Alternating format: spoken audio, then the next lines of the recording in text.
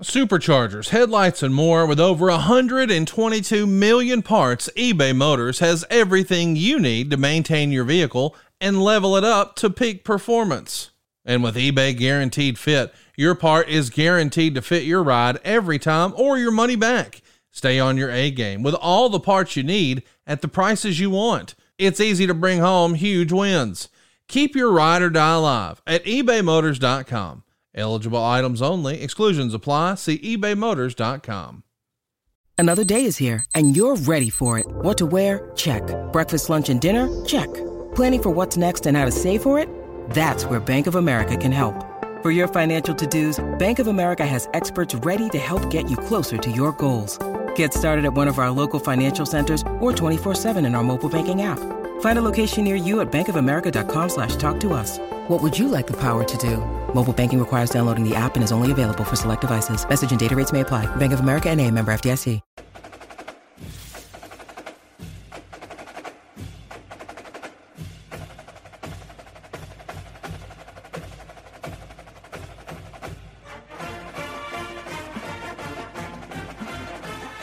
Hey, it's Conrad Thompson, and you're listening to Grilling JR with the voice of wrestling, Mr. Jim Ross. Jim, how are you, man? Conrad, I'm pretty good. I've had my football weekend was in the toilet. My Sooners got embarrassed, but never give up the ship. And, I've become a pretty good Jags fan. Oh, it's over here.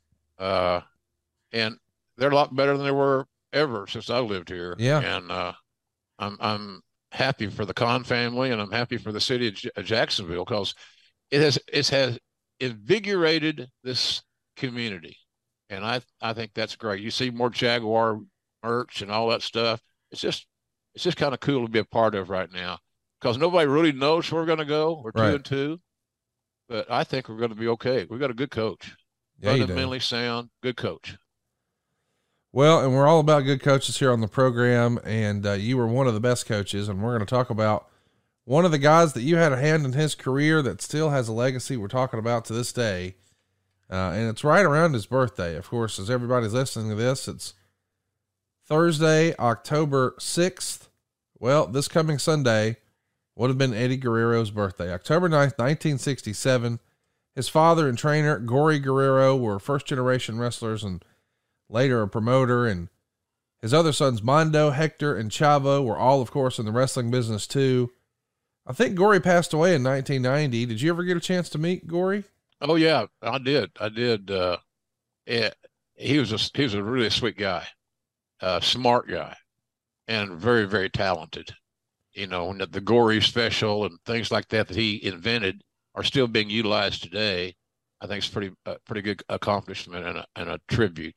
But his sons followed him into the family business, and they all attained various levels of success, but nobody approached the success that Eddie had. And the reason for that, Conrad, is as much as I respect the entire family, including Mr. Guerrero, who is simply a sensational talent, Eddie was in a league of his own. And you actually got to work with Chavo and Hector in Mid-South, right? What was that like? Good. They grew up in the business. They knew all the do's and the don'ts. Don't come late. Don't come screwed up. Work hard. If you're going to put somebody over, do it the right way. Make them look good before they beat you, type deal. But they were fine. Chavo was way ahead of Chavo Senior. What they call him one time?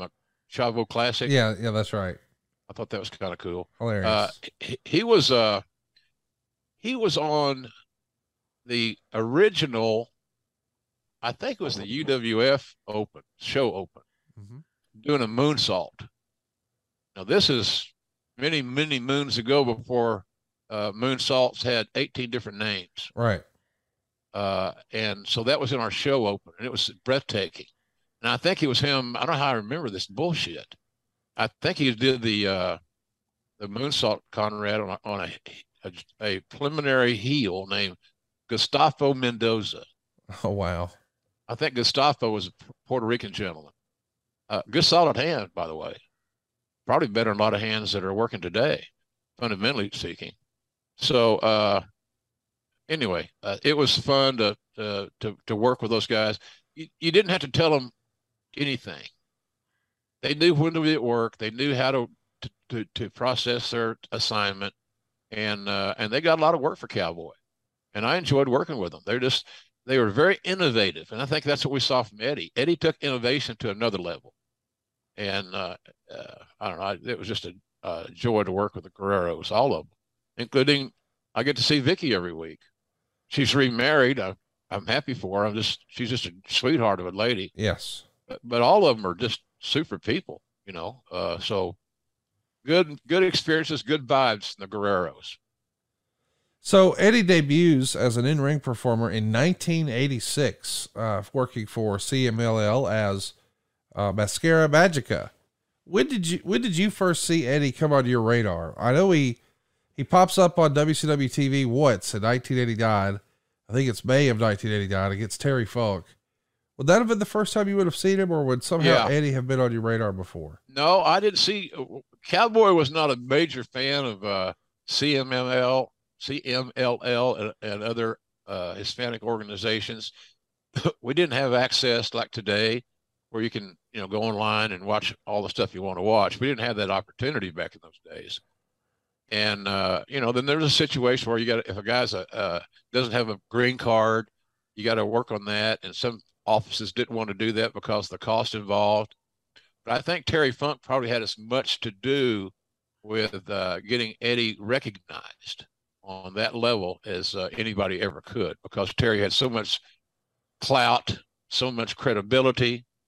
And so when Terry Funk spoke, we listened. Everybody listened. He's only 21 years old here when he has this match with Terry Funk in May of '89. He does work a dark match for Wrestle War in '91, teaming with Ultraman. And I got to wonder, do you remember there being any push way back in the early 90s here, 89, 90, 91? We know that Eric is going to really lean into Lucha Libre for Nitro. But did it feel like WCW wasn't quite ready for that in 89, 90, 91? Yeah, it may be so. I think a lack of product knowledge and the lack of overall wherewithal, it just wasn't a priority. We've talked about WCW at various times, and until Eric came along, it was a train wreck, obviously. Yeah. But I don't know. Nonetheless, it wasn't on the radar like it became on the radar, which I applaud. Let's talk a little bit about AAA, because Vicky and Eddie marry in 1990. Eddie's going to float back and forth between AAA and New Japan essentially until 1995. When he's over in New Japan, he's working as Black Tiger. Right. We've spent a lot of time talking about New Japan, and obviously your great history with New Japan, really helping bring them to an American audience, gosh, almost a decade ago. But AAA, or Tripla, as it's called below the border, we don't really talk about a lot on this program. What was your impression of the AAA presentation and Mr. Pena and the whole promotion? Well, it was impressive. They built a hell of an organization. And I think just the prejudice of the good old boy aura of pro wrestling, where all the promoters are basically, white ex-wrestlers. They built we didn't give them the respect that they deserved, I don't think, in general. But when you saw those talents do the things that they did, and you knew that your audience would be mesmerized because it would be new, totally new. And as I said on the show many times, wrestling fans love surprises and they love new. Yeah. And if your booking idea falls under one of those umbrellas, new and surprising, you're onto something. So it was that's how I looked at that situation. Eddie was but Eddie's work in Japan as Black Tiger was amazing. And again, you get guys that go to Japan and they come back, and the Cowboys always looking for talent back in those days. And then WCW is always looking for talent in that era. But there was no political issues in Cowboys area to bring Eddie Guerrero in. But I think that in other territories and maybe WCW might be following that category. I don't know. They changed smartly. Eric made that change. But you just got to go where the talent is. You got to recruit the best players and get them on your field and get them in your game. And Eddie Guerrero was always, no matter what group he was in, Conrad, no matter what locker room he was hanging his clothes in that day, it's hard to say he wasn't the best performer in the locker room. Period. That covers a lot of ground. It does. Do you think that was in this early 90s era, was there a stigma against hiring wrestlers coming from Mexico? Was it just viewed as a totally different thing? Was it a size thing? Not understanding the culture, the mask? What do you think it was? Several of those boxes you just checked. Size was an issue for some. The green card component. The green card meaning you're able to live in America, even though you're not a citizen. That was another issue. Promoters oftentimes, Conrad, took the path of least resistance. And to get somebody that's, I've heard Cowboy have this conversation a million times. Do you have your green card? C. Come on. You're hired. But that's an issue that a lot of fans don't think about, the political world. And, of course, now it's, it's still a big issue, getting guys green cards and papers to stay in the country and so forth. But I think size had a lot to do with it. The language issue. If a guy couldn't speak understandable English, to bring him into a territory where promos are essential was a little daunting, because you got to talk, right? And that was the thing about Eddie. Eddie was a great talker. He had an accent. So what? I've been told I have an accent. I don't believe that, but I think I sound like I'm from Wall Street. I love you. J.R. Wall Street. That's my new gimmick. But I think there was a little bit of a stigma, and for the reasons I mentioned, and a lot of them just made common sense until, you found a guy like Eddie who could speak English and who did have a green card and who was the most I don't know that I've ever seen a more talented in-ring performer than Eddie Guerrero. He had great matches, Conrad, with so many different guys in WWE when I was there. When I brought him in there, he was just he had been waiting for this opportunity. He was hungry. He was angry. He's pissed off all the time because he thought he had to wait too long to get his break. And I can't disagree with that. Well, that's one of the things I wanted to ask about, because I know Chris Benoit got a tryout with the WWF in June of '95. Would that have been something that's on your radar because of Stu Hart? Or I'm just wondering, was Eddie even on the radar in '95? Well, Benoit was you're talking about an apple and an orange here. Benoit had those Calgary connections, right? And the Bret Hart connections, and Bret's opinion carried a lot of weight, as it should. Sure, it still should. It still should, in my opinion. I think Bret Hart could be a tremendous asset to any pro wrestling company in the world, because he's got it. He's a natural born leader and a coach, and he understands fundamentals. Yes. And I love Bret. He's just a hell of a guy. He was always good to me when he didn't have to be, and when a lot of others weren't, because I was the new guy for WCW type deal. And I had to get over a lot of that stuff, but and I did, and we did. But he was a challenging individual, Conrad, to manage, because he had those demons that he had to control, and trying to control his own passion for waiting as long as he did for his major break on global television. He was a handful. And then again, the pills and things like that we had to delve into. You talk about your Conrad quote, deep dive. Yeah. I dove deep many times. I remember sitting in a locker room with Eddie, reading his Bible with him. Mm. I'm not the most religious guy in the world. I'm not bragging about that. I believe in a higher power, and I'm not going to go into all that stuff. But bottom line is, to me, that's where I could help him find some solace. I don't know how many talent relations people went to a locker room and had somebody stand outside the door so nobody would interrupt you and listen to Eddie read his Bible or to talk to him about it. And when we would finish our little sessions, and him sharing, and a lot of this turned into how you feeling today, or why are you down the dumps? Things are going great. Your match last week on Raw was unbelievable. It wasn't enough. But again, I think the pills had a little bit to do with that mood altering stuff, because I found Eddie to be a genuine joy to be around, except when he was Andre. That's what I can't remember who told me this one. It might have been Benoit. It's either Benoit or Guerrero, or excuse me, Benoit or Malenko, Dean Malenko. He said, Eddie could be challenging to manage JR, and I said, I've grown to know that. But when he's Andre, you got to be careful, because that's when he blows up. He walks out, he leaves from through. That was, I guess, either a different pill or drinking. I'm not sure. So you didn't want to. Dealing with Andre Eddie was a daunting task. Well, he makes a big splash during a very brief run in '95 in ECW. He winds up signing with WCW around the same time Nitro's starting up, along with Chris Benoit and Dean Malenko.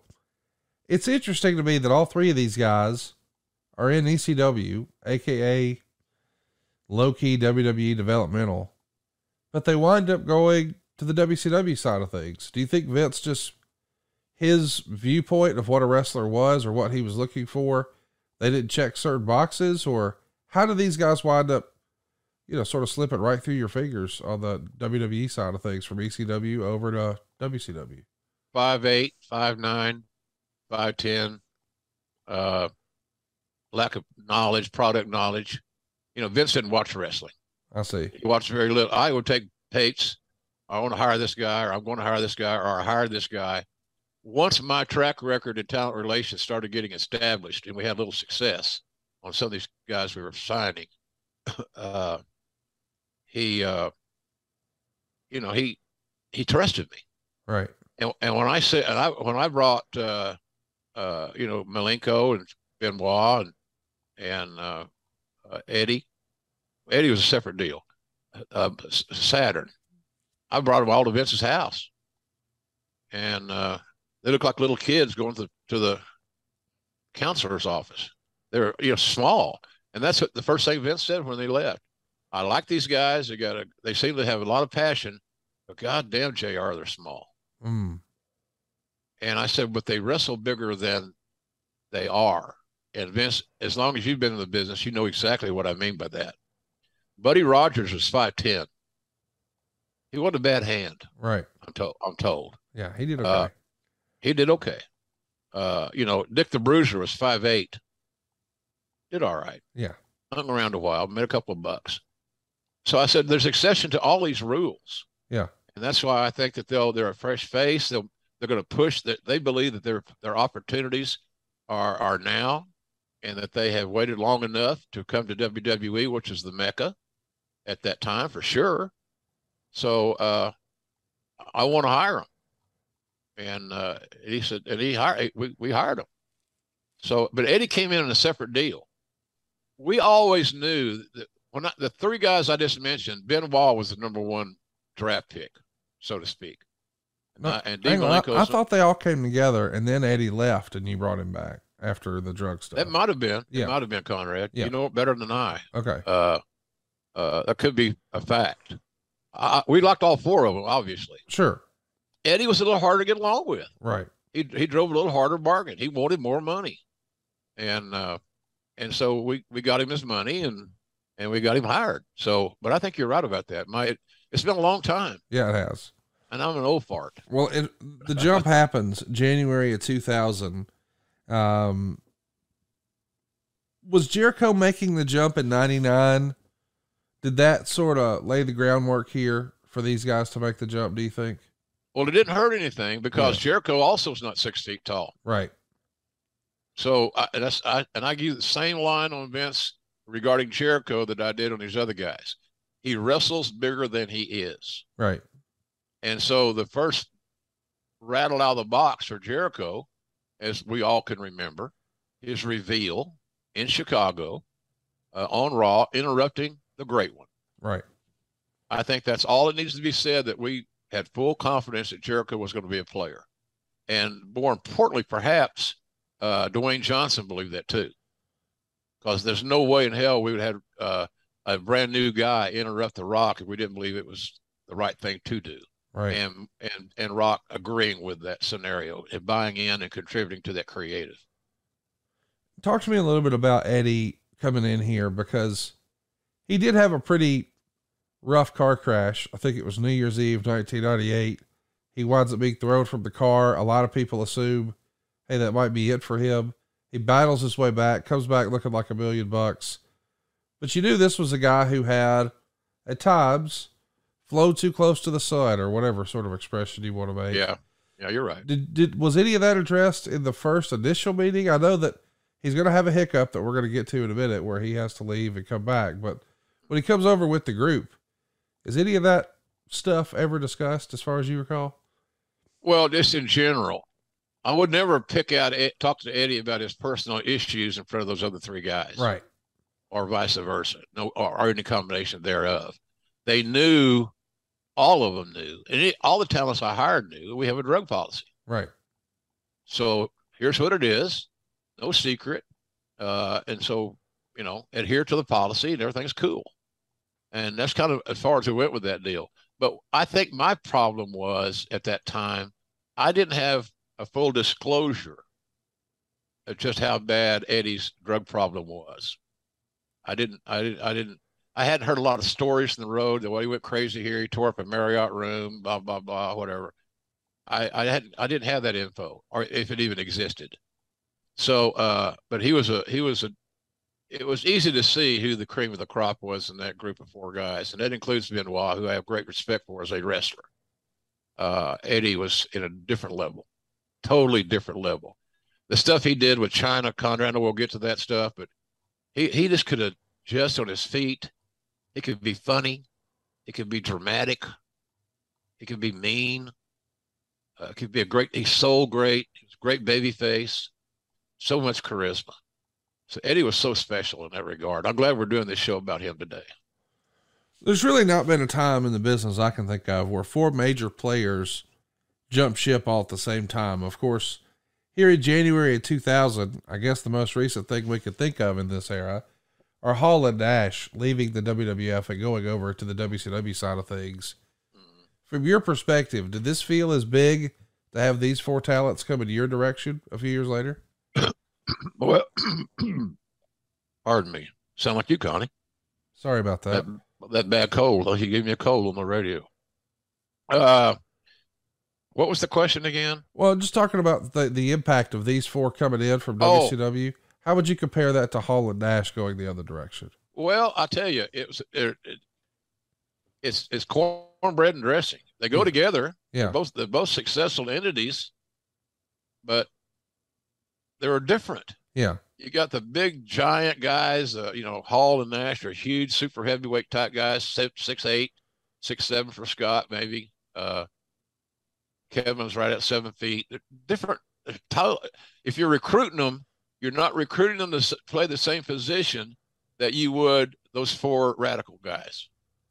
Just not. They're right. Different wrestlers. They're going to play different positions. They're going to fulfill a different spot on the card, all in hopes that they will get to the top of the card. And we had a good idea who we thought would get to the top of the card at some point in time, and happy to have them on the team and roll with them. Seeking the truth never gets old. Introducing June's Journey, the free-to-play mobile game that will immerse you in a thrilling murder mystery. Join June Parker as she uncovers hidden objects and clues to solve her sister's death in a beautifully illustrated world set in the Roaring 20s. With new chapters added every week, the excitement never ends.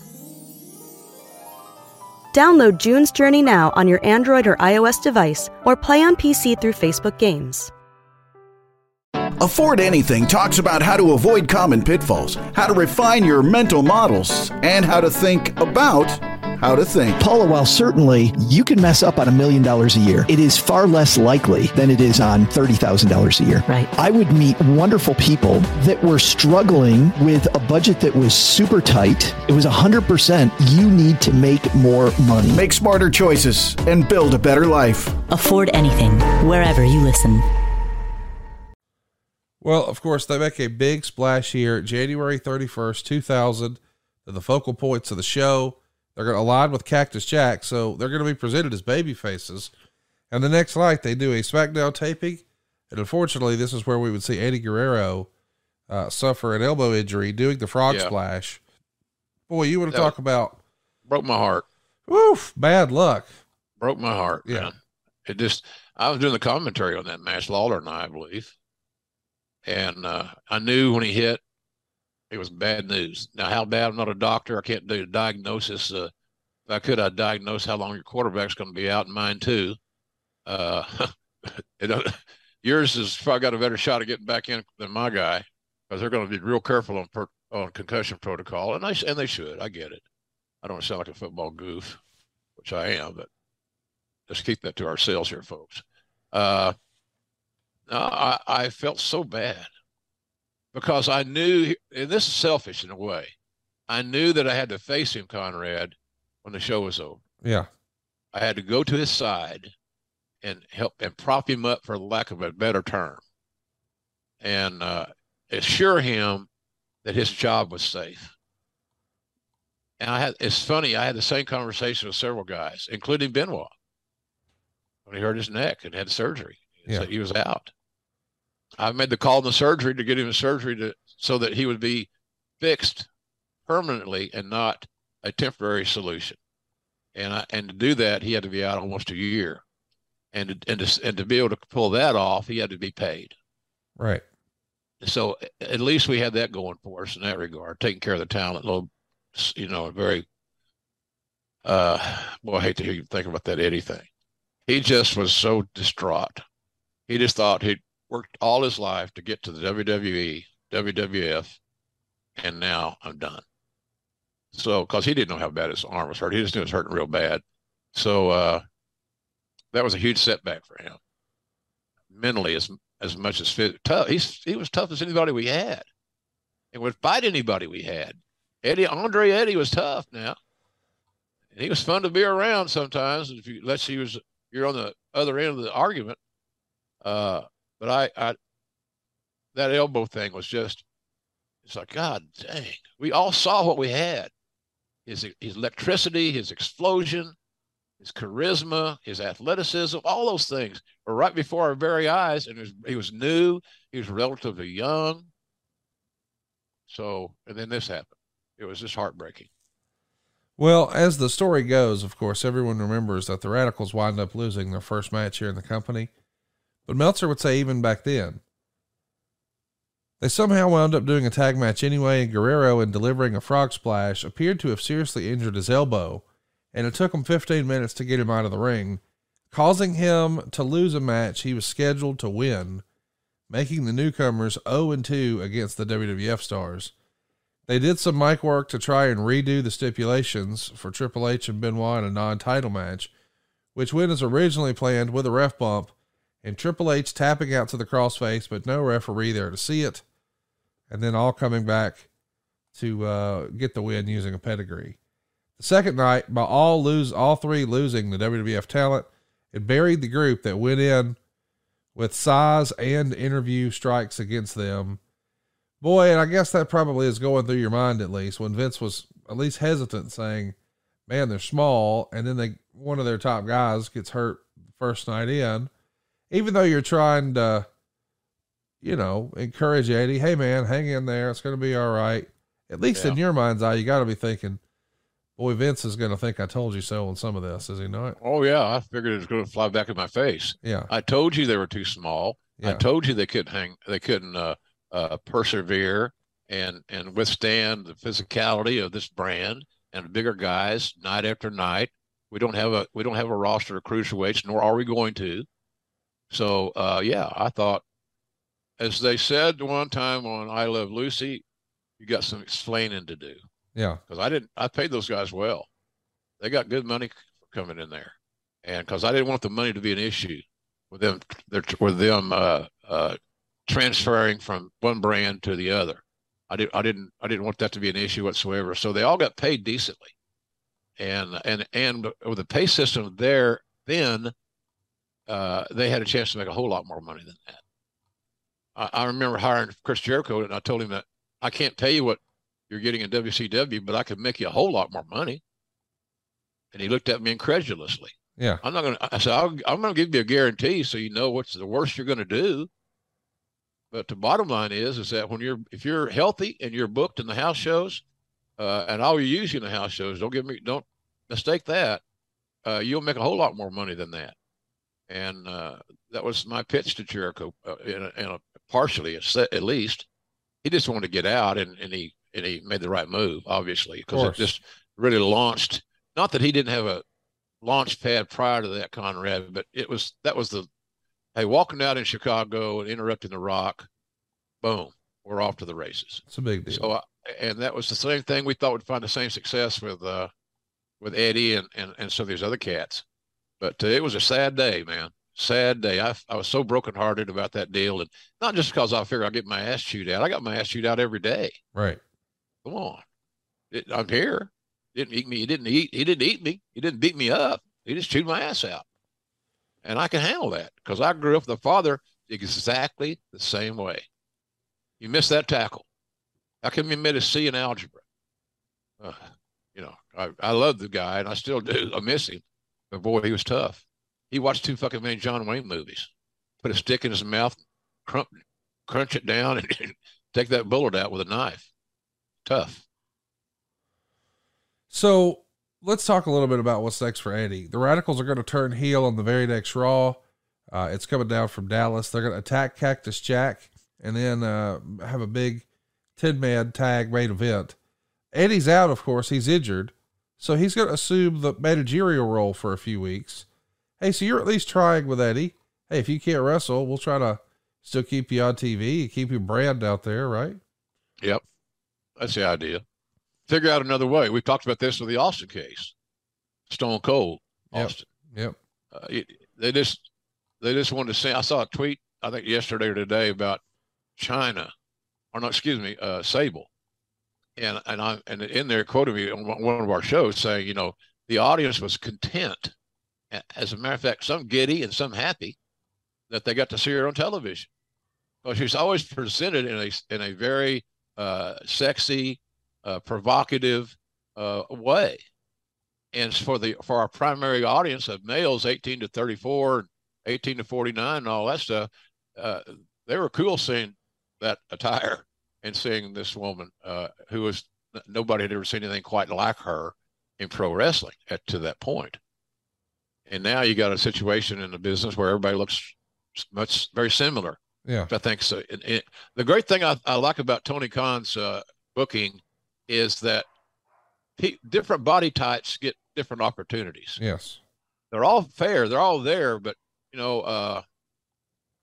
but he's open-minded to that. And I think we don't have like divas. We have lady wrestlers. Right. And I love that. And they have varying body types. Back in the day with Sable, the wrestling business, when they talk about women, they were used to talking about Moolah and Mae Young and all these legends. And certainly nobody ever seen anything quite like Sable. No. I hadn't. I've been in business a long time. So, but that same basic thing. You try to figure out ways to get somebody on television so that their image isn't forgotten. Well, the next day on Raw, we're going to see, or I guess we should mention before we talk about the night after WrestleMania, Eddie's back in time for WrestleMania at Anaheim, easy for me to say. And the Radicals lose to China and Too Cool at the show, and China gets the pin on Eddie. And we know they're going to be a big part of a story moving forward. But in this era, a guy who has, to your point, a chip on his shoulder, worked his whole life. He's finally at the big dance. This is the big opportunity. Yeah. First night in, injures himself. Now he's on the shelf. We're still going to try to keep him on TV, but the result is he's going to be more of a managerial character for a bit. Now he's finally at his first WrestleMania. Congratulations. But we're going to have you take the pin to this lady. How did that go over with Eddie? I don't think it was a big issue as much as people thought it would be, or it could have been, or it might be. And it's been a company secret all these years. I I don't recall that being a big issue. Now, obviously, I'm not trying to sell you a bill of goods, Conrad, that he was okay losing Right. instead of winning his first match at WrestleMania. I'm not trying to sell that stuff. That ain't going to work. It's just not, you know. But point being is he rose to the occasion. He was a team player. I had the same conversation with him once. I can't remember which pay-per-view it was. Some of our fans will remember, where he was the opening match on the pay-per-view. And, man, he was pissed off all day. Yeah. And it was one of those deals where I thought we may have to have another Bible study. we need to pray over this, my boy. I said, here, you don't understand the psychology of what we're doing here. And maybe you don't know as much about this business as you think you do right now because you're thinking more egocentrically. And that is, you should do a match. You should have your match, win, lose, or draw, walk back through the curtain in the gorilla position, and where Vince is sitting, and turn and look at all of them sitting there and say, follow that. That's what you want to do. Yeah. Walk out of that son of a bitch like you're 6 feet 5 inches tall, and that look, or even you might even say it. Follow that, fellas. Yeah. Follow that. Yeah. And he understood that. He took that as a challenge, and it worked. Hey, whatever you got to do to get in the end zone, right? Well, the very next day, after WrestleMania, we're going to see Eddie win the European title from Chris Jericho, thanks to Chyna's help. And this is where we really start the whole Latino Heat Mamacita storyline between the two. And man, I don't think anybody expected that to be as awesome as it was. I think it was a pleasant surprise, quite honestly. And a lot of talents, a lot of male talents specifically, would not have gone for it because it was so much of the unknown. And they also knew that they're going to have to be competing for the spotlight with a female. Sounds like it's antiquated, and it is. It's not that way now, thank goodness. But then it was a little challenging. But Eddie could handle it. He had so much confidence in his own ability, and it also allowed him to demonstrate a side of him from an entertainment standpoint and a verbal standpoint that he had not gotten that many opportunities for. You know, when you're a masked man in Japan and you don't speak Japanese, you're not getting a lot of promo time. Just not. So I was pleasantly surprised with it. And what made me think it might work is after about one or two outings, I saw that Chyna and Eddie were having a lot of fun together. And more often than not, when talents are having fun and they buy into the creative concept, and more importantly, they contribute to it, you know, you got a shot. You got a shot there. And we realized we had a shot there, and it got over more than certainly I realized it might. There's so many fun moments, you know, during this era we see for the first time. The lowrider being driven to the ring, Eddie at the Playboy Mansion. Was it a challenge for Eddie? You know, we've heard a lot about, like, Rick Rude didn't like the idea of having Bobby the Brain Heenan as a manager. And that, to me, just blows me away. Like, what? He's one of the greatest talkers of all time. But from a Rude perspective, yeah, but it takes away from me, and I can talk, and I don't need him. I get that. Now you've got Chyna, who's become one of the biggest stars in the entire company, and Eddie's going to be paired with her, which I could see how he would be, on the one hand, excited about. It's something creative. She is a big star. But at the same time, he probably feels like, wait a minute, is she going to be the star and I'm standing behind her, or do you have to navigate that with him at all? No, it was never talked about. It was not an issue. They became a unit. Yeah. They became a pair, and being great workers that Eddie was, you know, he understood his role. Everybody's got a role, Conrad, in the business. Everybody's got a role. You know, like right now, you know, people say, well, JR, why aren't you on Dynamite? Well, because the decision was made to help build, we want to build Rampage. We want Rampage to grow. And I want to be one of the guys that helps Rampage grow. I enjoyed doing that show.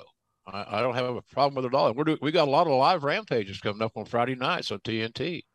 And I'm excited about it. I've done 1 hour shows, lots of them, probably more than anybody else working in the business right now. And I've done 2 hour shows, as you well know. but you know, it's just my role right now, and I'm happy with it. And I think Eddie just saw the same thing.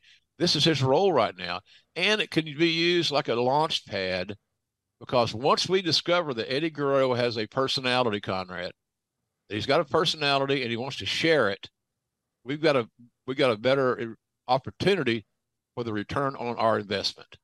And that's what we kept talking to Eddie about. Use this as the next place before you get to the next place, because there's going to be another next place for you. So Eddie and Chyna are going to split up in storyline after Guerrero accidentally pins her in a triple threat match to win the IC title. And then he's caught in the shower with two of Godfather's ladies. This, don't get me wrong, is very much sports entertainment, but it's really one of the first times we get to see Eddie display this amazing charisma. Right. And this is probably what helps sell Vince on Eddie more than anything else, right? Well, yeah. I mean, a lot of guys that were that were Eddie's buddies, were not shocked that we were discovering this amazing personality from this gifted worker who happened to be 5'8". Okay. And I, in my conversations with Eddie, and talking about his brothers working for Cowboy and, just breaking the ice and him being impressed that I had a working knowledge of his father, things like that. We bonded in that respect. And that's why this is such a emotional show for me, because Eddie and I, we bonded. Right. And we went through some rough waters together, Conrad, I'm telling you. So, in any event, it's, I just thought that his work with Chyna opened everybody's eyes that we got a player here. And we know we got a wrestling player. We know he can do more than anybody we've got in a roster if called upon. But he was just so gifted, and we had some of those gifts had never been unwrapped. So the Radicals get back together, and then Billy Gunn defeats Eddie Guerrero for the IC title in November of 2000. We're going to see Eddie take some time off for a hamstring injury, and it feels like he's kind of floundering for a bit, but he does win the European title from Test at WrestleMania 17. And Malenko said in WWE's Eddie documentary that he, Benoit, and Saturn could see a real problem with Eddie starting to develop around the spring of 2001. And they even said they pulled you aside at a TV taping to tell you about it without Eddie's knowledge.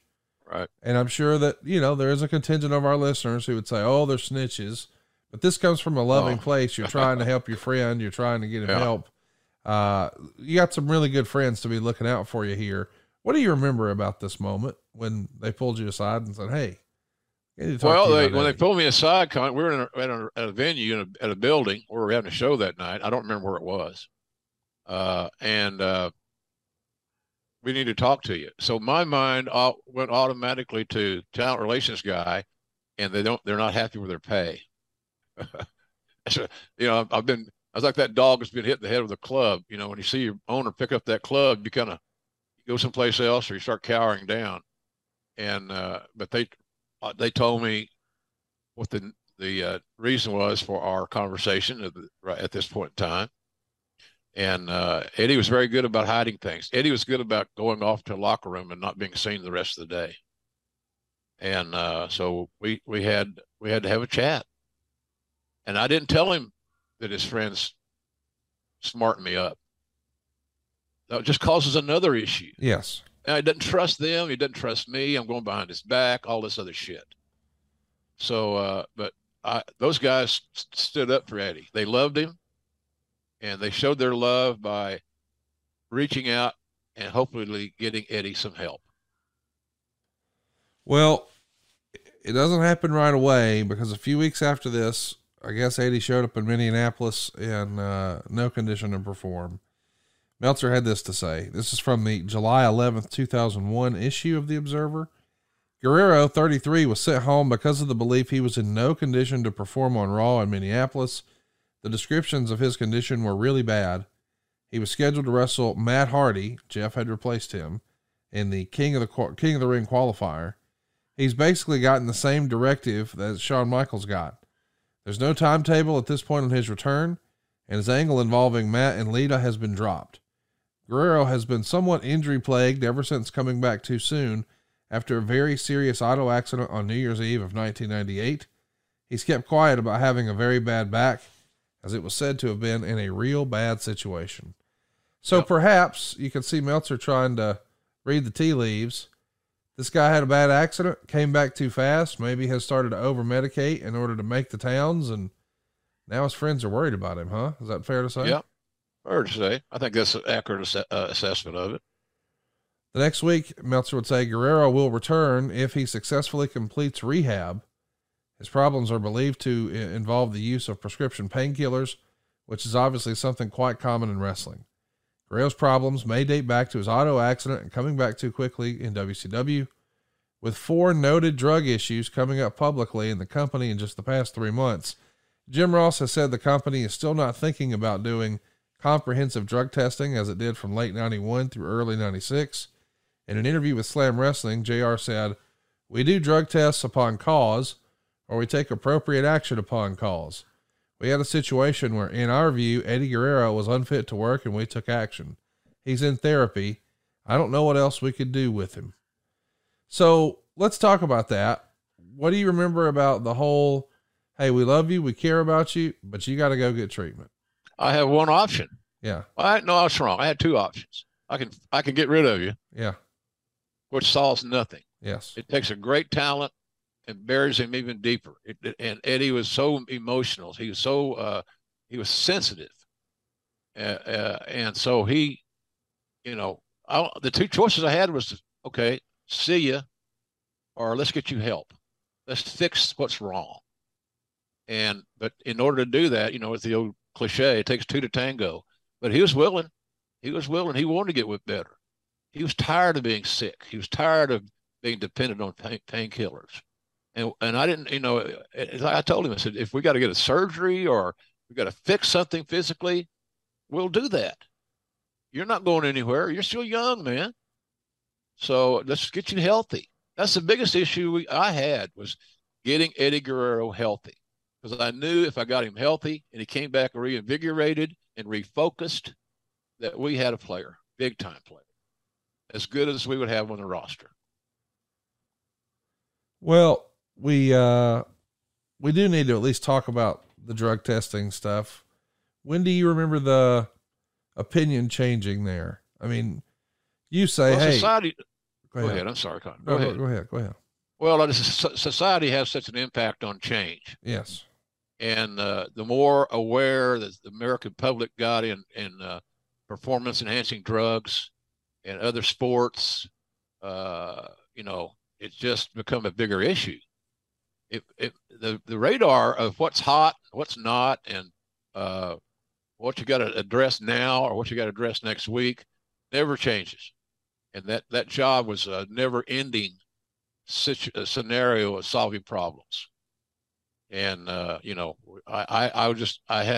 had the joy of managing a great talent roster that I still believe that Attitude Era talent roster and subsequent next 2 or 3 years was as good as the business has ever seen. Because you don't find rocks in Austin's. That's the one. They're Tom Brady. They're once in a lifetime athletes. Right. So my goal was to get Eddie healthy. I saw the hurt in his eyes. I saw the pain he had. I cried with him. I hugged him. He hugged me. I don't want to go too far down this rabbit hole because I'll get too emotional, quite frankly and honestly. But that was my goal, Conrad. Let's get Eddie healthy. So what do we got to do? And that's what we tried to do. Let's talk about what's next for Eddie. Unfortunately, he's being set up to return to TV November 2001, but it doesn't happen. He gets a DUI. He has an auto accident at 3:20 in the morning on November 9th in Land O'Lakes, Florida. 2 days later, he gets the call. Johnny Ace is cutting him loose. Supposedly, he had a $250,000 a year downside guarantee. Meltzer speculating was a 3-year contract. And that's a wrap. Meltzer would say he had flown into Cincinnati after his arrest and worked the Heartland Wrestling taping on November 11th in Jefferson, Indiana, talking earlier in the day with WWF management, at which point Vince McMahon had not yet made a final decision. He was given the news and flown home late the next night. It's the third termination in recent months due to drug or alcohol problems, following on the heels of Brian James, who we know as Road Dogg, and Brian Lawler, who we knew as the Grandmaster Sexay. So, boy, it feels like you guys have to set an example here. You've clearly drawn a line in the sand, but folks are dropping like flies. Is this when you started to think, man, maybe we do need to implement some testing or? Yeah. Okay. Yeah. We got burned enough. Yeah. And all the guys that I hired, the three guys that you just mentioned, they all could work. Yes. They're all talented as hell. They could play the game. Yes. But again, it's hard sometimes, Conrad, without testing to determine how deep a guy or a gal may be into the pill bottle. Right. Just as a hypothetical, the booze bottle, whatever, a bottle, the bad bottle.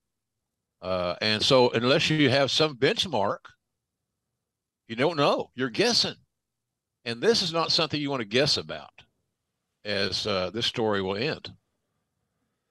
So he had just started back on tour the previous weekend. He had been out for several months for drug rehabilitation. And according to police reports, he crashed into the gate at a relatively slow speed at the Arbor Apartments where he lives.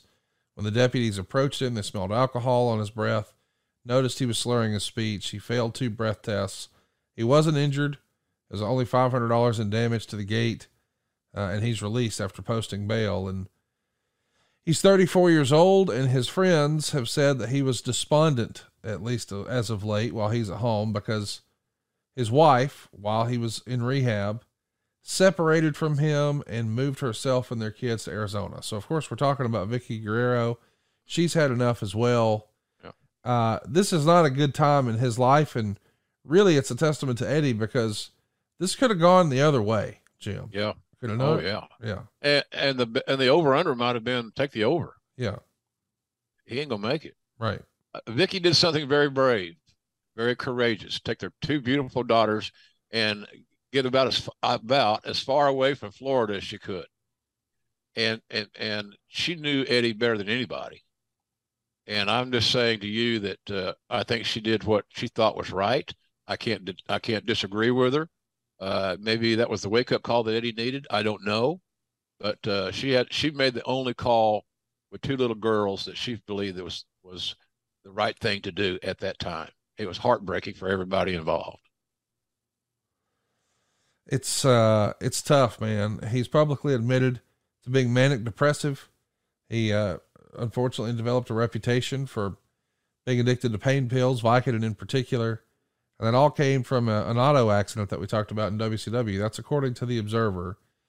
Did you feel like, with the benefit of hindsight maybe, or maybe even you knew at the time, me releasing him right now, it's not necessarily just wink, wink to protect the company, but we might be saving this young man's life. That's it. Yeah. That's it. Yeah. It's no simpler than that, Conrad. Yeah. That's exactly what my goal was. I said it here several times.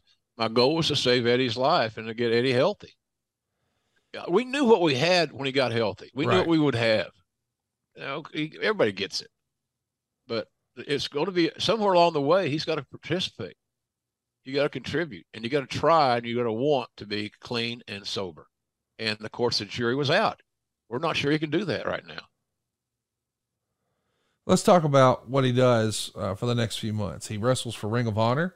He wrestles for Ian Rotten's IWA Mid-South, World Wrestling All-Stars over in Australia, even some shots in New Japan. Did you have some sort of a path for him to return? Are the marching orders, hey, Eddie, we'd like to see you do this for that long, and then we can talk about coming back? Or do you give him some sort of path to work his way back? Yeah, clean and sober. Yeah. Through testing. And that was it. So it's not complicated. Right. But we had to again, we didn't have a particular benchmark based on our policy at that point in time. Gotcha. I'm glad that we changed the policy. You got to have a benchmark. Where are you? And now, I think any wrestling company that signs a talent should strongly consider pre-contract signing drug tests. And maybe they all do. I don't know this. I'm out of that loop, man. I just said you. But yeah, you just got to hope that you can salvage this guy. And luckily enough, it wasn't over. Are you touching base with him every so often? Is he calling you? What does that look like? Do y'all keep in touch? Yeah, it was sporadic, but I wasn't going to lose touch. Right. I didn't want him to think, okay, we got a drug-addled guy. And we're washing our hands of this deal. We're done. That's it. We're done. I never did this. Yeah. Never. And on him anyway. So I knew how badly he wanted to be clean and sober. But boy, it was sure challenging for him. He had these, and what you mentioned that he had in his book, I think of what you said, his anxiety, yeah, his depression. There were medicines that he could take to address those issues, but you got to know that there are issues of this specific regard before he can get the right help and the right meds and the right everything. So it was boy, these brings back so many stories, so many memories. Nighttime conversations, early morning conversations. What are you talking about late at night with Eddie? Positive motivation for me. Words of encouragement. Yeah. Yeah, we still love you, and we want you to be healthy. And if you get healthy, we got things for you to do. And he just need to know that the door had not been slammed and locked. Keep the door cracked so that the guy's got some hope. And maybe that wasn't the right thing to do. I don't know. That was a choice that I thought was the right way to go. And Vince, luckily enough, in this respect, agreed with me. Yeah, clearly Vince saw that this guy could be more than even what he was, or he wouldn't have continued to get these opportunities. He does eventually get the opportunity to come back. I'm curious, before he comes back, do you guys fly him in to meet with Vince and everybody look each other in the eye and talk about what we're going to do differently, or is that not necessary? No, we did. We checks and balances put in place, and your responsibility is this. And there's no more gray area. There's no, what more can we talk about? What more can we do? It's up to you, Eddie, to get off this shit. Yeah. And get you healthy. And once we get you healthy, man, the sky's the limit. So he jumps at the chance to come back April 1st, 2002. He's back on Raw. He immediately wins the Intercontinental title from Rob Van Dam a few weeks later at Backlash. And he's back in the game, man. And we covered a lot of Eddie's 0-2 comeback a few months back here on Grilling JR. So check that out in the archives. But what a cool story to see him back up and running. He moves over to SmackDown in the summer of 2002. And I think you only called one or two more matches of Eddie's career because of that. You guys just wound up on separate shows. Right. But obviously you're still working closely with him. But man, to think about all those great matches, it would have been cool to see you be the voice of more of those if given the opportunity. It would. I'm sorry, Connie. Yeah, it would have been great. It'd been a dream come true. Because it's like seeing your kid graduate. That's one of those days. You can't repeat them sometimes. But yeah, I'd like to have been in the SmackDown chair on that night, or him just be on Raw. Yeah. But SmackDown was a big priority. I mentioned earlier that Rampage is a high priority right now within the confines of AEW. Yes. We want to make this Friday night show good and build a loyal audience. And I think we're going to do that. I really do. I enjoy the opportunity. I worked the other day. I did a show with Excalibur and Shivani, and I loved it. Just loved it. We had so much fun. and when he cut your roster of announcers down to 3, everything becomes more manageable. Yeah. You're not driving in so much traffic. So that was the goal there. And I bring that up because it's part and parcel to what SmackDown was. And Vince wanted to load up SmackDown, hence The Rock. And The Rock was on SmackDown. That was his show. Right. So all of a sudden, SmackDown became a higher priority simply because of the array of great talent that was performing on it. So, I think Eddie's presence on SmackDown was specific. Yeah, he had a amazing ability to connect with his Hispanic audience, not just Hispanic audience, but with everybody, but especially his Hispanic fan base. He was again, when that happened and it was explained to him, he took great pride in knowing that he was placed on that show for a reason. Right. You're important, and you can help us build this brand. And anytime you get to know a person in wrestling, one of the great things that we have the opportunity to do occasionally in our career is help build a brand. Yes. I mentioned I'm going to help build a Rampage as best I possibly can with every ounce of my being. And Eddie had that same approach with SmackDown. He took he made an emotional investment in the show, and I think it showed immensely. He was one of the most. If anybody was more entertaining on SmackDown, it might be The Rock. Yeah. That's a big shadow to stand in. But Eddie had no intimidation of that deal, Connie. He was up for the challenge. So Eddie and his nephew Chavo are going to form Los Guerreros tag team around this time. What'd you think of the team here? I mean, this is fun stuff and certainly great for Chavo as well. It was great for Chavo. It was great for the tag team division. My only issue is that I'm not so sure that the world was ready for another tag team. Yeah. It wasn't a tag team territory, shall we say. So, but they never had a bad match. Then of course the injury bug rears its ugly head once again, like everybody's snake bit in the equation. Well, they win the SmackDown version of the tag team titles at Survivor Series 02 from Madison Square Garden. And Eddie spends most of his time here as a tag team wrestler until the summer with Chavo, and then later Tajiri after Chavo tore his triceps. But somewhere around here, we start to say, hey, wait a minute. Let's pull this guy out of tags. Maybe it's time to strap the rocket to him. That was my thought. We know that Chavo's eventually going to turn on Eddie in early 04 and then lose to Eddie at the Royal Rumble. We know Eddie's going to win a miniature Royal Rumble on SmackDown to get a title shot. But just talk about how did the tide turn? Did he have to come back in and prove himself to Vince? Essentially. Yeah. Okay. Essentially, Conrad. It wasn't a free pass over all is forgotten. All is forgiven, but all is not forgotten. If that makes any sense to you. Yeah.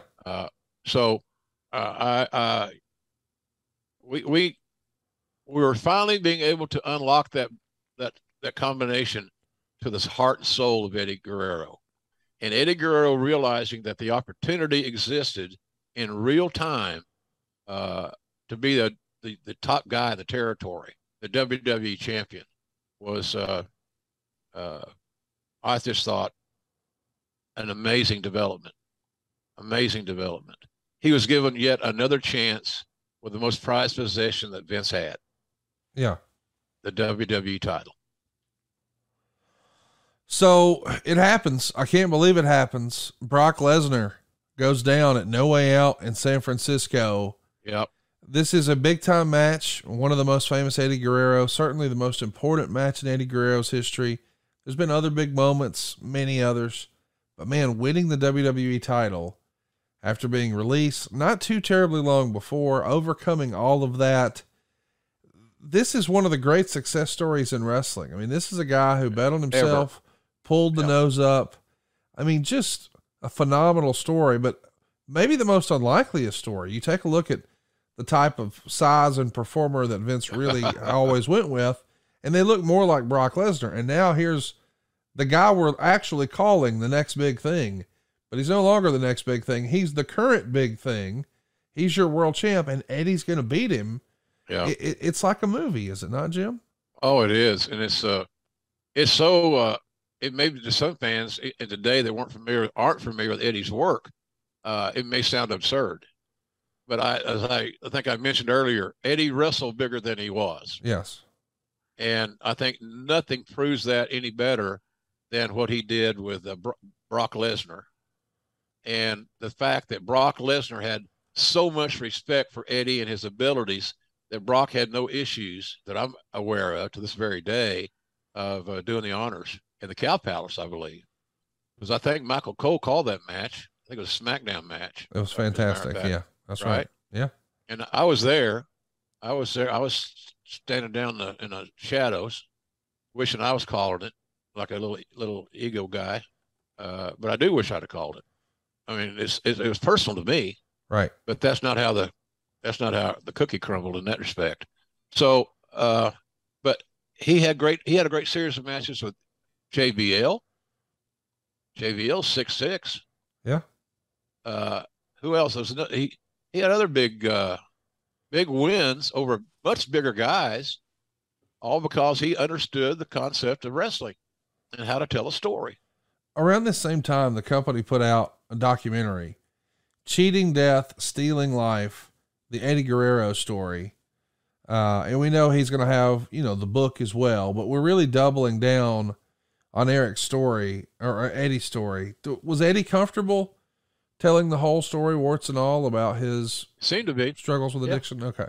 He seemed to be, Conrad. I think he looked at it as something that could be perceived as cathartic. And, that's my take on it. I'm not aware of any issues that he had with it.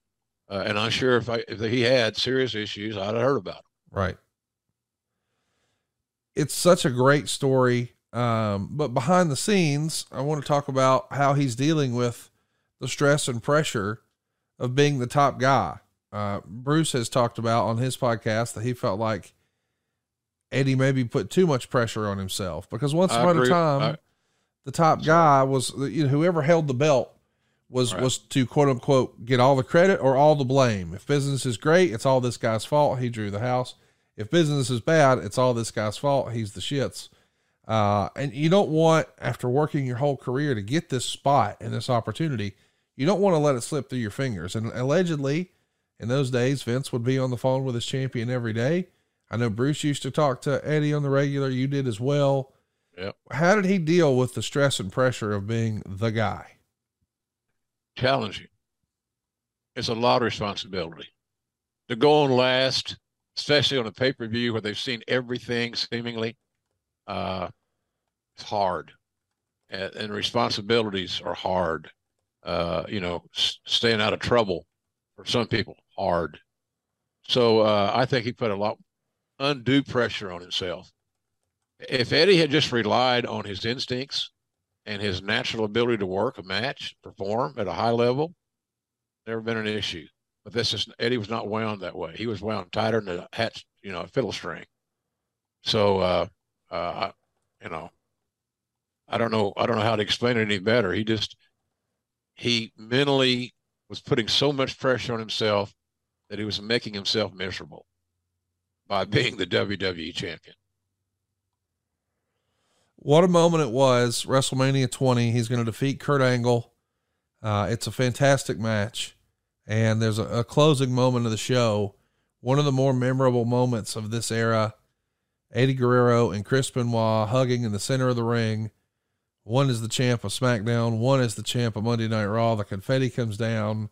It was a storybook ending for these two guys. Of course, that's not the end of their story, but nobody would have ever imagined that they would be in that spot. Would you agree? Standing in the ring in Madison Square Garden. Yeah. At WrestleMania 20. Are you kidding? Right. No. It's a good question, Conrad. I'm being an asshole. I'm good at that. No, I couldn't believe what I was seeing. Right. And I didn't know they were going to have a hug. So to me, it hit me especially emotionally hard, I'm trying to say. And I'm not a wordsmith. I'm a wrestling announcer. That was one of the golden moments. Because Connie, I'm writing this third book. Yep. With Paul O'Brien and I, and we're trying to come up with some of what the fans perceive to be JR's best calls. Yep. And what I had in a meeting this week, I said, I want the fans to be involved in this book more than they have in the past. So let's create a venue for them, a path. So what I'm going to ask here on the show for the first time is you can use Twitter at JRSBBQ. I'm sure Conrad's crew will throw something out there to encourage you to participate. But I'd like to know the fans' opinion of the calls that I made, or made with Lawler, or made with Heyman, or whomever it may be, and text them or tweet them to me, because they may make the book, and I think that'd be pretty cool. And because that way, I also get a feel for what the fans have memorialized. Yes, and that's what we want to write about. The behind the scenes of this call is blank, but what is that call? Right. So you guys out there listening, and you got an idea, or you want to share it with your buddies, all the help is appreciated and necessary, by the way. So I don't know how I got off on that tangent, but Eddie's book I thought was pretty compelling, and I'm glad that he was open and honest enough, comfortable with himself. He started getting more comfortable with himself, Conrad, in those later years. The pressure after WrestleMania, I mean, I'm sure going into WrestleMania is huge, but it almost feels like we've heard for years and years that Vince would, maybe back in the day, look from WrestleMania to WrestleMania. So now it's not necessarily what have you done, but what will you do for me next? Yeah. And what he's going to be doing next is he's going to be in a feud with John Bradshaw Layfield the next few months. This is when we're essentially hitting the reset button on Justin Hawk Bradshaw and one half of the APA. And now he's this arrogant, almost J.R. Ewing type character, Dallas hateable villain, heel, et cetera, et cetera. Yeah. Good job. That was a perfect role for JBL. Yes. Fantastic casting. Yeah. I'm not knocking him because this is OU Texas week. But he was easy to dislike. He was a great villain, and he reinvented himself, and he moved up from being a mid-card tag team guy to the most influential heel at that time in WWE, and made a great champion because everybody wanted to see him get his ass whipped. And that's the trait you're looking for a heel.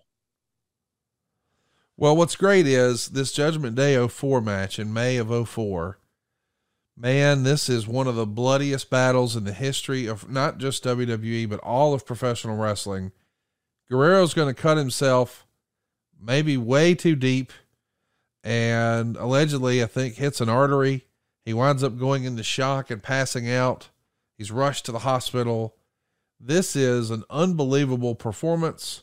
I know that, wrestling, a lot of people are debating these days whether or not blood has a place in it. Well, right. It was everywhere in May of 04.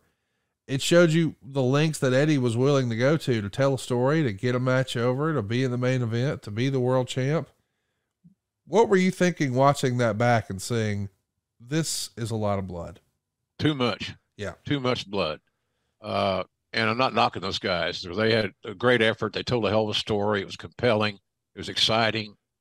But I thought at the end of the day, and hindsight being 2020, that it was a little too much. It became, I don't want to say it became distracting, but it kind of took my eye off the prize a little bit. So let's talk a little bit about, what we're doing next, because before you know it, Eddie's going to lose the title to JBL the very next month on pay-per-view. Was it too soon? Did Eddie have more legs in him as a champ? Was he upset that the belt's coming off? Was it just time to try something new? Talk me through how he handled that and why. I think Vince's philosophy, Conrad, was to say that the undersized babyface is more valuable to us chasing the title that he once held than he is being chased. Was kind of the psychology of it. Now, there's a lot of ways to look at it, a lot of right ways to look at it, but I think Eddie being the challenger was not a bad thing. It kept him in the title picture. It kept him in good paydays. It kept him in house show bookings. A lot of wins out of that equation. So, but JBL, it's hard to say anything bad because he made a hell of a champion. Right. He did a good job. When you become the most hated man in a company, and your personality is driving it, because JBL looks so natural in his role that he created, he perfected, that it was seamless. You couldn't see through it. And so he was, again, I told this to Paul Heyman back in the late 80s, God damn, you're easy to dislike. Right. And which was meant, and he knows it to this very day, as a supreme compliment. Because you don't want to your heels don't need to have too many redeeming social qualities other than being badasses or great athletes. It's unfortunate that we don't get to see him flirt with more world title opportunities, but boy, he's got maybe the most sports entertainment story of all coming up next. In 2005, Eddie and Rey Mysterio start a feud that people are still talking about. Dominic is allegedly actually Eddie's son. And of course, this was famously born out of the time where Eddie was honest about writing in his book that once upon a time he and Vicky were separated. And what if, and boy, in these crazy wrestling stories, what if one of your best friend's sons was actually your own? They have a ladder match at SummerSlam with custody of Dominic at stake.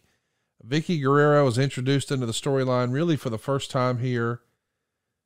I know that this is maybe not something that the Cowboy would have done, or maybe so. Personal issues draw money. That's what they like to say down in Memphis. If he could put an ass over 18 inches, he'd be all for it. What'd you think of this creatively? We're going to involve, families like this. Well, I had mixed emotions. I thought it might become too soap opera-ish for my personal taste. But the great thing about it was the payoff. The payoff was that ladder match. My God in heaven. Eddie Guerrero and Rey Mysterio in a ladder match. How do you beat that? Yeah. Where are you going to see that again? Right. And what's the reason for this match? Well, it had a great reason. It had a wonderful stipulation everybody could understand. And it let two of the greatest workers in the world, in Eddie Guerrero and Rey Mysterio, go out there and do their thing. I don't know. I don't have any idea who the agent was for that match. No clue. I'm sure somebody might know. But my sense is they let Eddie and Ray write the music and let them roll. They knew what they could do. They knew what they wanted to do. And it was just a phenomenal ladder match. As good a ladder match as I can remember seeing. It's a fantastic match, especially with the benefit of hindsight, knowing that Dominic's in the company now and him and Ray are still doing their thing. And yeah, boy, as time went on, maybe the biggest blessing of this whole rather silly angle is Vicky Guerrero. I don't think anybody would have guessed she would have been such a phenomenal character, but this is how she's introduced. And man, she became a Hall of Famer in her own right. And it all happened right here. Another star was born, Conrad. Vicky had, again, we didn't know that Vicky had the acting chops. Right. The showbiz chops that she had. How would we know? And so we realized she did, and she became a beloved character in WWE, just as she's a beloved character right now in AEW. I'm so glad that we have her in our company because Vicky's mature, she's remarried, she's happy, she's healthy, and she gives a lot of counsel to the ladies of AEW. And I really respect her for that because, it's tough. It's tough counseling people that don't understand the business, perhaps as they will eventually. She's just terrific in our company, and I love her for that. So she's unselfish. She's just like Eddie was in the sense of being unselfish. Eddie's selfishness was to himself and staying and getting high, eating those Vicodins like they're goddamn M&Ms. Yeah. So let's talk a little bit about the unfortunate circumstance of learning that we've lost Eddie at only 38 years old. We talked earlier about Minneapolis. Well, unfortunately, his life ends there as well. November 13th, he's found passed away in his hotel room.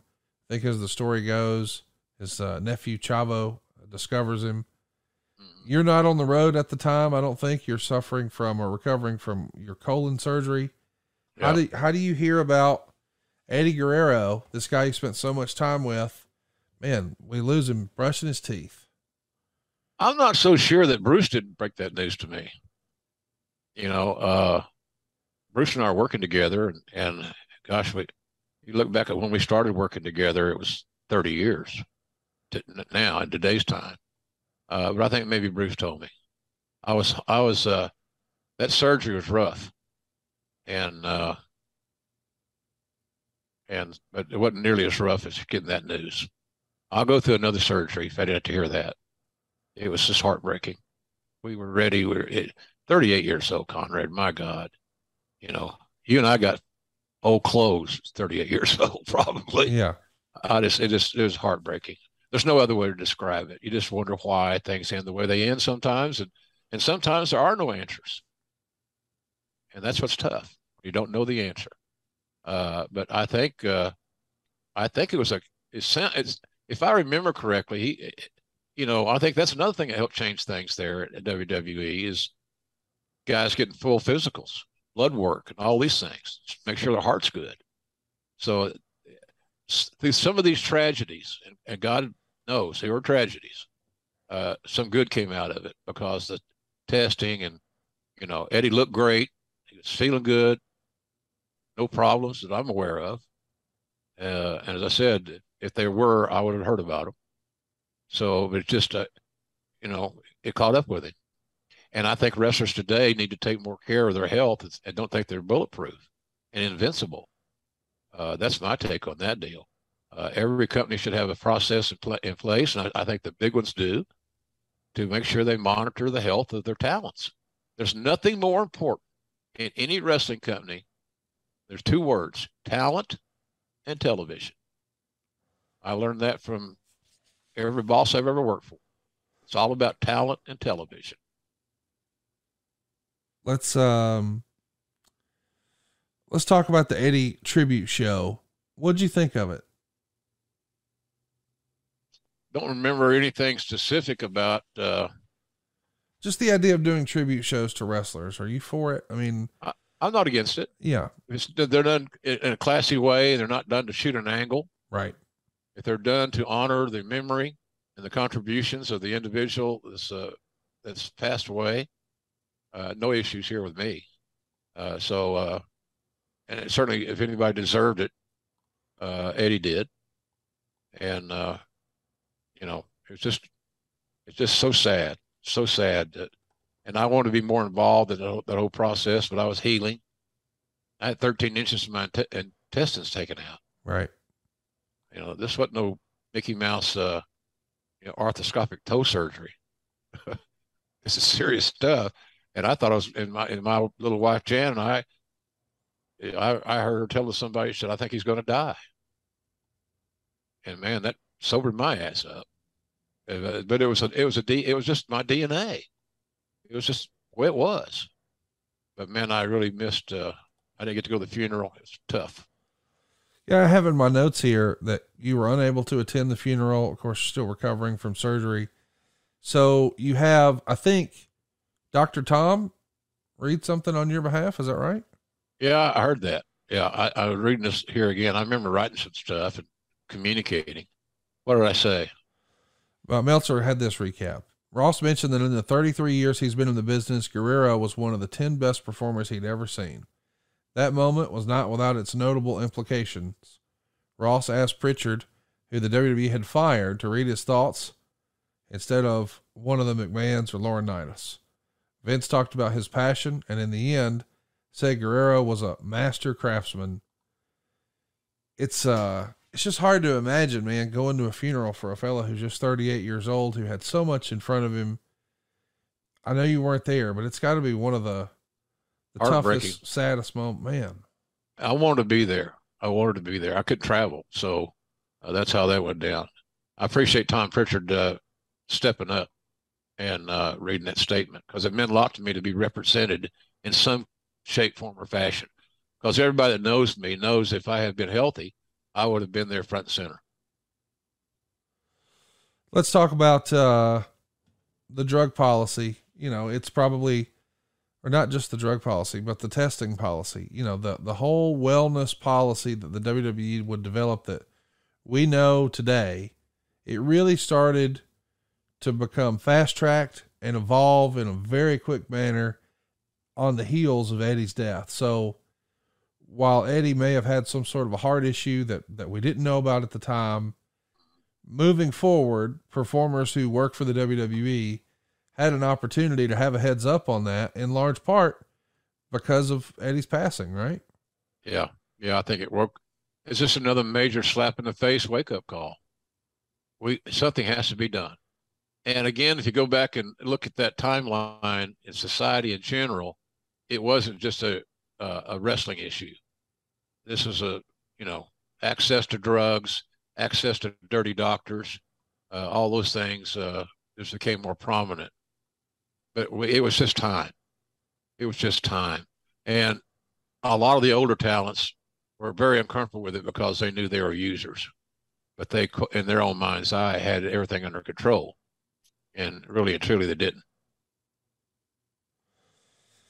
It's tough to think about. What do you think Eddie's legacy will be? I mean, will it be testing? Will it be the matches that he had with Rey Mysterio, winning the title, the Mamacita stuff, the famous Dominic storyline? What's his legacy going to be? I prefer to think of Eddie's legacy that Eddie Guerrero became the biggest undersized star in the history of wrestling. Yeah. We're talking 5'8", Conrad, 5'8". And if you go back and the fans go back and YouTube the Lesnar Eddie match from the Cow Palace, you'll see exactly what I'm talking about. He had so many memorable outings with guys. And look, well, I guess you say, well, who did Eddie wrestle that he wasn't big, smaller than? Well, not many. I can't think of anybody significant for me off the top of my head. But he'll always be, to me, I will prefer to remember him as the great talent that he was, and that he could have great matches with virtually anybody. I know that's almost cliche. Oh, he could have a great match with a broomstick. I used to hear that about Dory Jr. He could have a great match with a broomstick. I don't know if Eddie could, or anybody could have a great match with a broomstick, but nonetheless, I just look back at Eddie's body of work being extraordinary, and that's what I prefer to remember him as. Not our sessions in a closed locker room where we were talking about, and he was reading his favorite Bible passages and things of that nature to give him some relief. I don't think I've ever told that story before. That'll be another one I put in my book. Do you still think Eddie top 10 all time in your opinion? I mean, without a doubt. Yeah. Without a doubt, Connie. Without a doubt. Eddie Guerrero would be a main event level talent in any generation that I have personally worked in, and that started in 1974. There's not a generation that I walked through, earned a check from, earned a living from, that Eddie Guerrero would not have been a star. Eddie Guerrero's biggest issue was Eddie Guerrero and the damn pills. Vicodin is our enemy. And it ate him up. And then again, if the right process had been put in place or had been put in place, hindsight's always going to be 20/20. This would never have happened. Eddie's health issues would have been detected. He'd have got treatment. He'd have got the right medication, the right doctors, everything. If we had known. And again, I mentioned this earlier. So important to remember. Until there's processes in place, it's hard to measure someone's addiction. And that's kind of where I see this thing here with Eddie. If we had known the seriousness of his health and the condition that he was in, things would have ended a lot differently. Let's get your opinion on the storylines that followed. When Eddie passed away, they started to do some storylines about Eddie posthumously, and that's been criticized. I understand it, using it as a motivation for Ray to win the world title and win the Royal Rumble and overcome the obstacles. I can get behind that. But when you have the heels come out and say, and again, they were scripted to say this, Eddie's in hell. Yeah. I don't know about that, man. I know about it. It's shits. Yeah. As my granny would say, it's even worse. It's the drizzling shits. Yeah. I didn't like that. And I thought it was like creativity. There's a lot of ways you could use this whole matter, make it about Ray and not about Eddie. Yeah. But that's not how it went down. So I wasn't comfortable with that personally. Talk to me about what you think Eddie would be doing today. If he was still here, I'm sure he'd be hanging around the wrestling business somewhere. Oh, yeah. Yeah. What do you think he would think of today's business, and where do you think he would fit in? It's hard for me to think for Eddie, but I think the answer to the question, he'd definitely be in the wrestling business. Yeah. I can see him being a great agent, producer, whatever. I can see him being an amazing asset in a training environment. There's just so many things that he could do. And let's also remember that he would be so influential to these young talents because he's Eddie Guerrero. Eddie Guerrero pulled me aside at television and gave me these pointers. They really helped me. And they believed them, and they tried to execute them because of the Eddie's endorsement, right? Quite frankly. So I think he'd still be in the business, and he could do a variety of roles. We got lots of questions about Eddie. There's no way we'll get to them all. Adam Lesson wants to know, in JR's opinion, what was one thing that made Eddie stand out the most?